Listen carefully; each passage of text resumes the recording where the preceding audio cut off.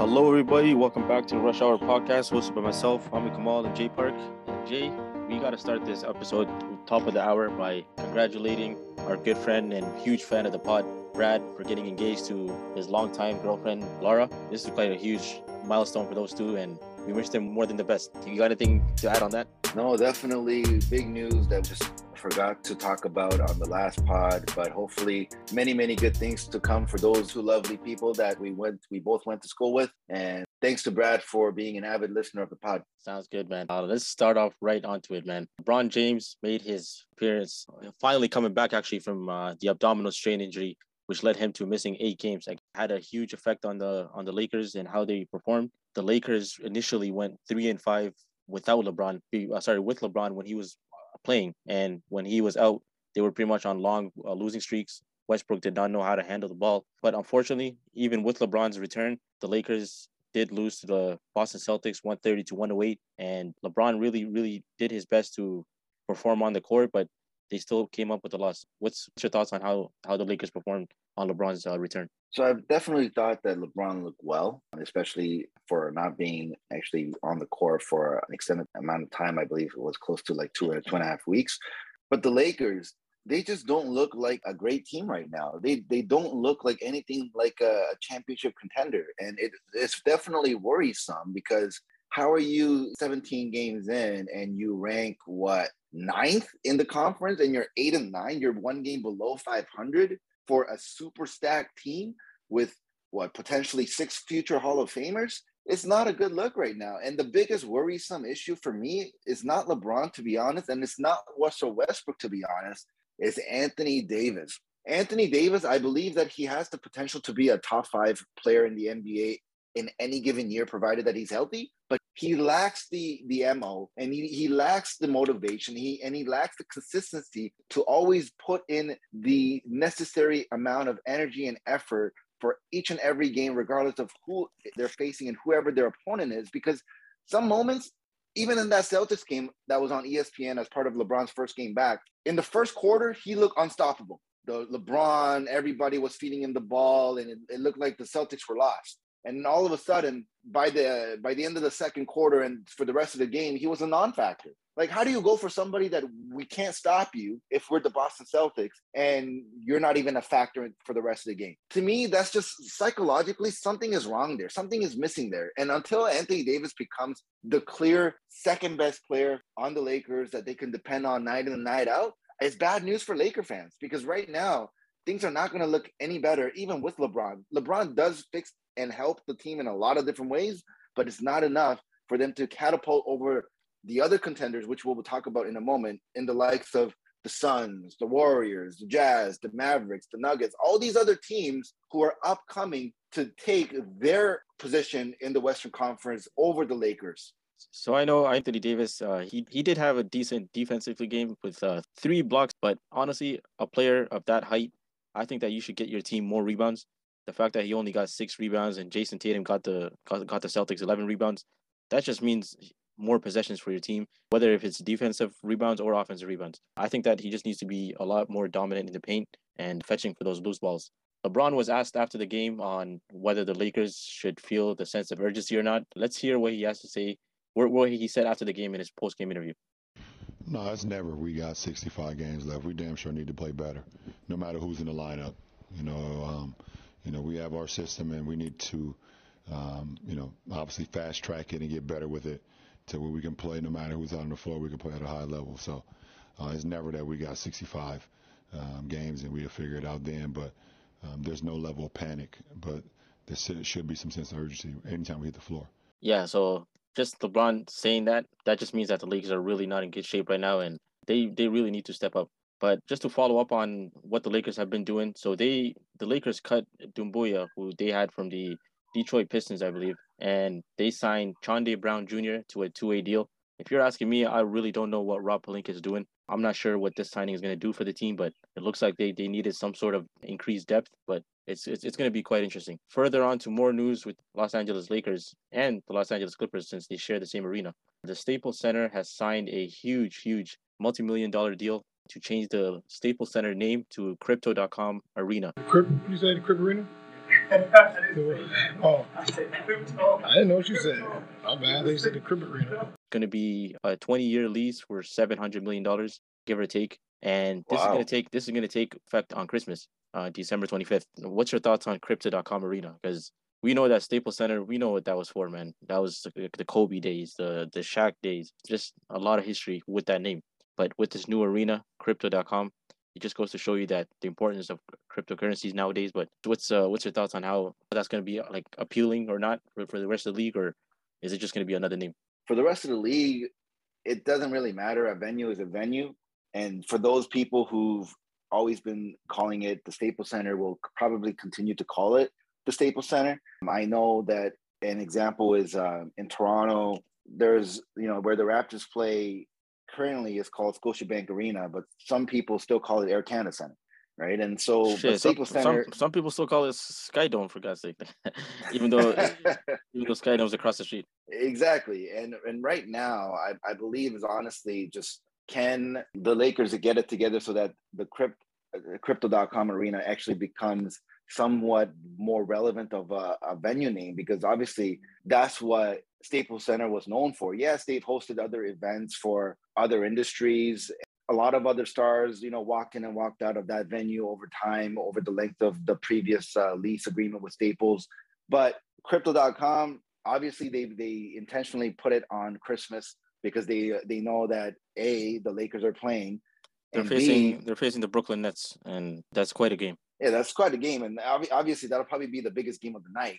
And not only that, like, I think moving forward, these name rights, they're good money makers for the venue owner, but at the same time, like, it shouldn't be that big of a deal unless it was, the Madison Square Garden changing its name. Yeah, Staples Center was a big name, but it's not as prominent as, maybe the TD Garden in Boston or the Madison Square Garden in New York. But and let's kudos to the Lakers for making money. let's be clear. The Lakers history was found on the Forum, the original. The Staples Center was Exactly. just an addition afterwards. Let's move on to the Phoenix Suns, the former final contenders from the West. So they beat the Dallas Mavericks 112 to 104. Dallas were playing without Luka, but the Suns are really on a huge win streak, and that was their 11th straight win. But what's your thoughts on how the Suns are pretty much shaping up to be, and do you think that they have a chance to make it to the finals again? Anytime that you win 11 in a row, it's a clear statement to the rest of the league that you're not here to play around. After starting the season, I believe like 1-3, people were thinking, what was it, luck? Was it injuries of other teams, star players that helped them get to this point? Like, did they really deserve to be in the NBA Finals against Milwaukee? There was a lot of ifs going around in the league, especially during last year's playoff run that they had. But now they're showing why they're legit. They're not going anywhere. CP3 still playing like a star, and he's clearly deserving of that NBA top 75 players ever to don a jersey in the NBA. And Devin Booker, DeAndre Ayton, a lot of the young guys still have to prove their spot when it comes to the upper echelon of NBA superstardom, especially with Ayton being on a contract year where he hasn't signed an extension yet. A lot of these young guys, they're hungry. And I believe that winning will translate into more money. Winning will translate into a more lucrative future. So they're doing the right things by winning 11 straight, either albeit at home or on the road. All right. So we know that the Dallas pretty much played without Luka, and we know that Luka's out due to injury. We know Shams Charania reported that Luka did undergo tests on his ankle and knee, but I don't think it's a really too serious of an injury. So we'll see how long he's going to be out for. Just more on the Dallas Mavericks. Dallas pretty much announced that they're going to be retiring Dirk Nowitzki's number 41 on January 5th against the Golden State Warriors. We know that if there's any player that really deserves a jersey retirement, it's definitely Dirk Nowitzki, who played 21 seasons with the Dallas Mavericks. He got them the 2011 NBA championship, and he pretty much has a lot of records on his resume. He leads the team with points, games played, rebounds, blocks, and 3-pointers. We know that he came up with a statement and where he said that Luka's already better than what he was. So what's your thoughts on Dallas doing that? And do you think that Luka really does have the potential to overcome Dirk? And by overcome, I mean get multiple championships, not just one. There definitely is the potential for Luka Doncic to overtake Dirk in terms of the number of championships won over their career. But to overtake Dirk's legacy as part of the Mavericks organization is probably going to be very, very difficult to do, because that's basically trying to say LeBron or Anthony Davis or Russell Westbrook or any of the future Lakers to overtake the Lakers' legacies of a Kareem Abdul-Jabbar, a Magic Johnson, a Kobe Bryant. It's going to be very difficult to overtake those legends who came before them. But for Dirk he's right up there with like Tim Duncan, Kobe Bryant, all these guys who just played for one organization, won multiple titles, clear-cut first ballot Hall of Famer. And Dirk, he was really a revolutionary player for the game, because prior to Dirk, there weren't really that many like 7-foot guys like stepping out to shoot threes who were really efficient from shooting perimeter jump shots or on the free throw line. Like, Dirk was a trendsetter that paved the way for how the fours and the fives of the league play in the NBA today. And it's honestly overdue, in my opinion, to have Dirk's jersey retired now, because what he did for that Dallas Mavericks organization, you got to think about it. Like, who do we even think about when we think about the Mavs? We think about Dirk and we think about Luka. But before Luka, it was only Dirk. There was nobody else before Dirk that we were thinking seriously from the Dallas Mavericks organization that we're like, oh, who was a superstar that ever played for that organization? Before Dirk? I don't know. I honestly don't know. Dirk put Dallas on the map, and for that reason alone, like, he's a superstar for the city of Dallas and the state of Texas. Yeah, I agree. But we do know that Dirk was pretty much the original unicorn, if you so call it. But he did do a lot for that franchise. Let's move on to the Golden State Warriors. So they beat the Cleveland Cavaliers 104-89. And I'm not going to lie, when I was watching that game, I did get some flashbacks of just the years that they've been battling each other in the finals for the last, I don't know, the last 5 to 6 years, obviously before 2019. And Steph Curry, he's been going off, man. He dropped 40 points overall, but here's the interesting part. 20 of the 40 points that he dropped were in the fourth quarter. We know that the Cleveland Cavaliers were leading for the first 3 quarters for the most part, until Curry just went out of his mind and just went crazy. The trend and upward trend that he's been on this season really goes to show you that he really wants that MVP, and he really believes that the Warriors could actually take the Larry O'Brien. But this was just another night where he dropped nine threes.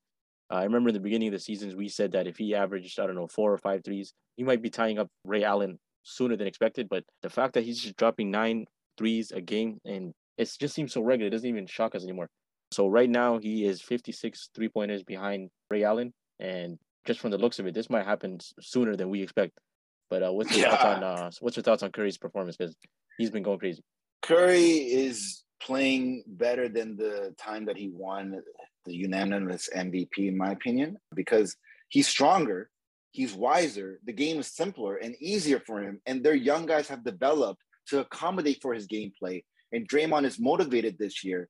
And the fact that they're winning games already without key elements and key players in James Wiseman and Klay Thompson, and Steph Curry is the number one beneficiary of that, because he's playing better than when he won the 2 MVPs. And that's saying something, because he's 33 years old. He's been in the league for a while now, and people were always doubting him in terms of what's going to happen. Is he ever going to be the same? Is Father Time ever going to catch up? And lo and behold, he's still here. He's still a superstar, and he's arguably the clear front runner for the MVP award. Not only that, they do have a NBA best record of 14-2. In more positive news, even though we just talked about some positive news, but here's some more positive news. So Klay Thompson has been participated in his first 5-on-5 practice this past Monday, and it's been almost a solid week since he's been doing that. If the Warriors do get Klay back and he does manage to squeeze into that rotation in a very gradual way, obviously after coming with that 2019 NBA Finals ACL tear, this is going to be very dangerous for the rest of the league, because they have the best record without him, and it's just going to be interesting to see the Warriors in general with Klay Thompson. Since we're discussing about the Cavs, so the Cavs have been really shocking the league in terms of the way they're playing. They're right now, they dropped to the 8th in the Eastern Conference, but before the injury of these 2 players, they were pretty much 3rd or 4th seed in the East. But right now, their starting point guard, Colin Sexton, or as they call him, the Young Bull, he's out for the rest of the season after undergoing a knee surgery. And not only that, their rookie, who they drafted, Evan Mobley. What's your thoughts on the Cavs and how they've been playing so far? How these injuries can affect them? because right now they dropped to reality and they're eighth in the East, but they were on the trajectory to making it to playoffs. But after these two injuries, I don't see that happening. Yeah, I don't see that happening either. Only because those are very good players that they just lost to injury. Colin Sexton, he's always trying to fight his way into being that conversation of a first-time All-Star. Clearly, that's not going to happen anymore because he's out for the year. Guys like Evan Mobley, first year in the league, has things to prove, but already was a top two, top three favorite to win Rookie of the Year.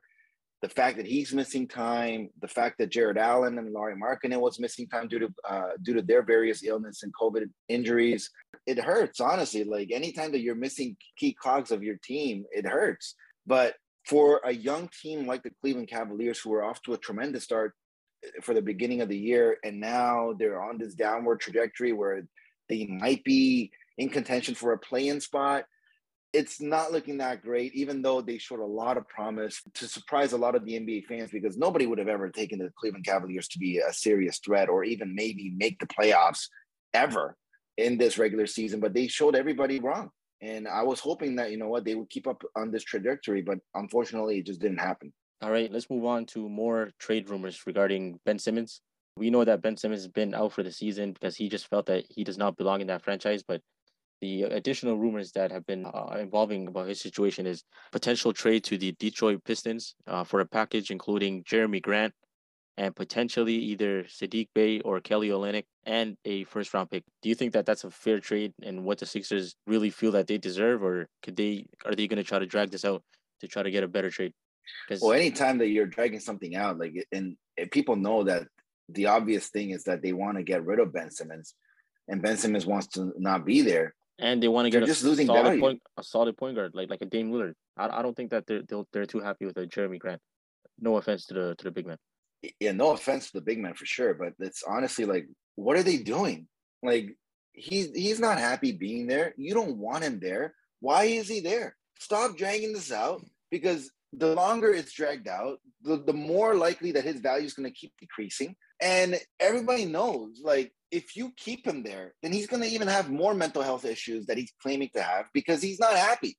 Anytime you're not happy with anything, you're not mentally right?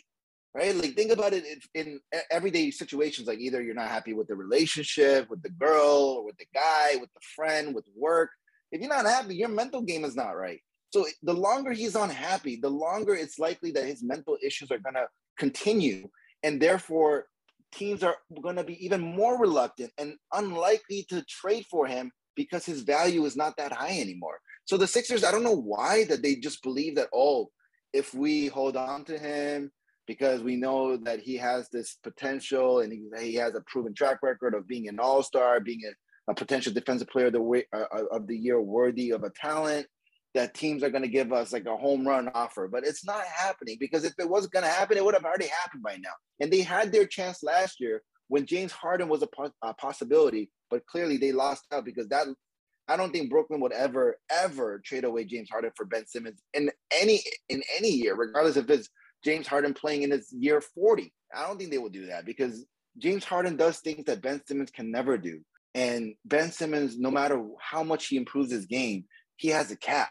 And his cap is way lower than James Harden's floor, which is saying a huge statement in terms of the gap, the discrepancy between James Harden and Ben Simmons. So getting a guy like Jeremy Grant plus Olynyk, maybe some picks, it's maybe the best that they're going to get right now. They supposedly released a leak that's saying that they got 30 players they could potentially trade for Ben Simmons, but it's most likely those players that are towards the bottom of that list that are maybe all-stars or all-star borderline that they're going to go after, because clearly I'm sure they got Giannis on there, they got KD on there, they got whoever else on there, but those guys are not going to leave and they wouldn't get traded.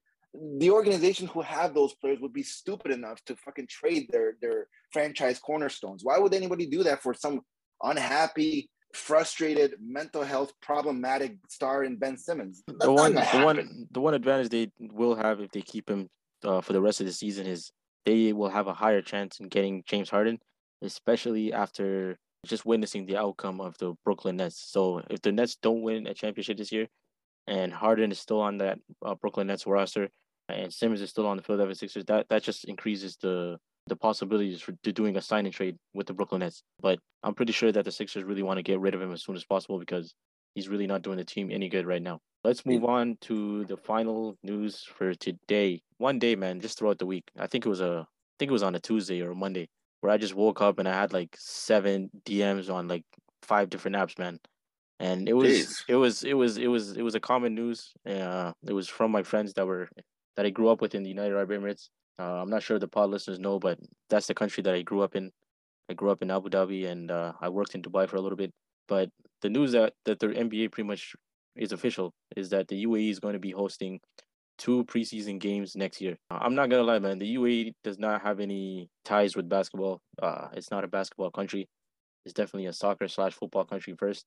But them just hosting 2 preseason games next year, I'm not sure what the purpose of this, but I know that there's a lot of money behind this, and that country does not lack any money. All I gotta say, Jay, man, one summer we gotta head out over there and catch some of these preseason games because Dubai is definitely the place to be. But when do you think you're gonna be heading out there, man? It's been a while. No, it's definitely been a while, man. It's definitely been a while, and that's big news internationally because like obviously those guys in the Middle East are clearly becoming NBA ball fans for the NBA to react this way and say that we're going to give you an actual real life experience by having these superstars come out to the Middle East and put on a show. So shout outs to the league for thinking of this idea and expanding the game because truly basketball is an international game. I know it's not as big as soccer or as Europeans call it football, but the fact that it's getting this much attention worldwide in, like you're saying, not really a natural basketball country is huge for the league. We have some breaking news here. I know in the last couple episodes or 2 episodes from this week, I had some breaking news, and that breaking news was me getting some seats to the Brooklyn Nets game. But this breaking news is quite different. So the Sacramento Kings has decided to fire coach Luke Walton after a 6-11 start. Wow. The last game that he played was against the Utah Jazz. And we saw what happened last night, man. There was a fan sitting courtside who puked. He pretty much puked on the floor, and that caused the game delay over 10 minutes. But all that happening with Luke Walton as his last game, that just goes to show you, man, this guy's luck is no good at all. But what's your thoughts on the Sacramento King firing Coach Luke Walton? And do you think that they even have a chance, even whoever the new coach is, to make it to the playoffs? Because they haven't seen the playoffs in over a decade. Yeah, so the firing of Luke Walton, everyone could kind of see it coming from a mile away because he's had time and he's had good young players, but it never translated into any playoff appearances. It never really translated into anyone being voted into the All-Star game or any individual player accolades. It just didn't work out. And now 17 games in, they're 6-11. They can never put together more than 2 games, 2 winning games at a time. It's just an unfortunate situation. I believe, honestly, that the Kings are probably cursed. Like, it's not just the coaching. I think so too, man. I believe it's just the organization. Like, the organization is very dysfunctional. Nobody really knows what the hell's going on over there. I mean, they had some decent wins. I mean, they won their last 4 games of the preseason, right? For that matters, if that actually counts, even though we know that preseason is just preseason. But they started the year, beating the Portland Trailblazers at Portland. They beat Phoenix at Phoenix. They took care of business against an upcoming star in LaMelo at home in Sacramento. But outside of those few games, they lost. I mean, they haven't seen the playoffs in over 15 years. The last season was the 05-06 season. I hate to say it, man, but they're not going to make it this season either. It's just. I mean, I hate to say that too, but truthfully, like, what can we say? I mean, like, if the last time that they were actually in the playoffs, you didn't even hit puberty yet. Like, it's time for a change. So I actually believe that the Kings have to do something different. Either it's a personnel change in terms of their players, or if it's a coaching change. Come on, man. I'm not that young, man. 06, I was well. I remember those days vividly. But it's just sad, man. At this point, like, I know they got a new arena, but they might need to shift the franchise somewhere else, man. Vancouver or Seattle. I think it's the Seattle Kings. That sounds attractive, man. But I mean, because think about it. I mean, they lose to any decent team, they lose to all the good teams, and they lose to even bums. Like, how do you lose to OKC? I don't understand. How do you lose to OKC? nobody should lose to OKC. Yes, I know OKC are scrappy players and, they compete, but the Kings have a lot more superior talent than OKC does. I don't think any of those guys who are on the OKC player roster, at least like 90% of them have been in the league for maybe 2 years max, like maybe 3 years max. They don't have any vets on there. They don't have any proven players on there. And you lose to teams like that, and then you come home, get destroyed by the Raptors. You get destroyed by the Jazz. You're probably going to lose to 76ers today. I don't know, man. Honestly, you got your courtside fans puking all over the court. Like, come on, man. Exactly. Come on, man. Like, they've had enough, man. 15 years of this misery. Something's got to change. Listen, man. We haven't spoken with the Sacramento Kings this long in our 2 years of recording the pod, man. But I think that's enough attention for them. I guess that's all for today's episode, everyone. Thanks for listening, and we'll definitely catch you guys on the next one. Catch you guys next time.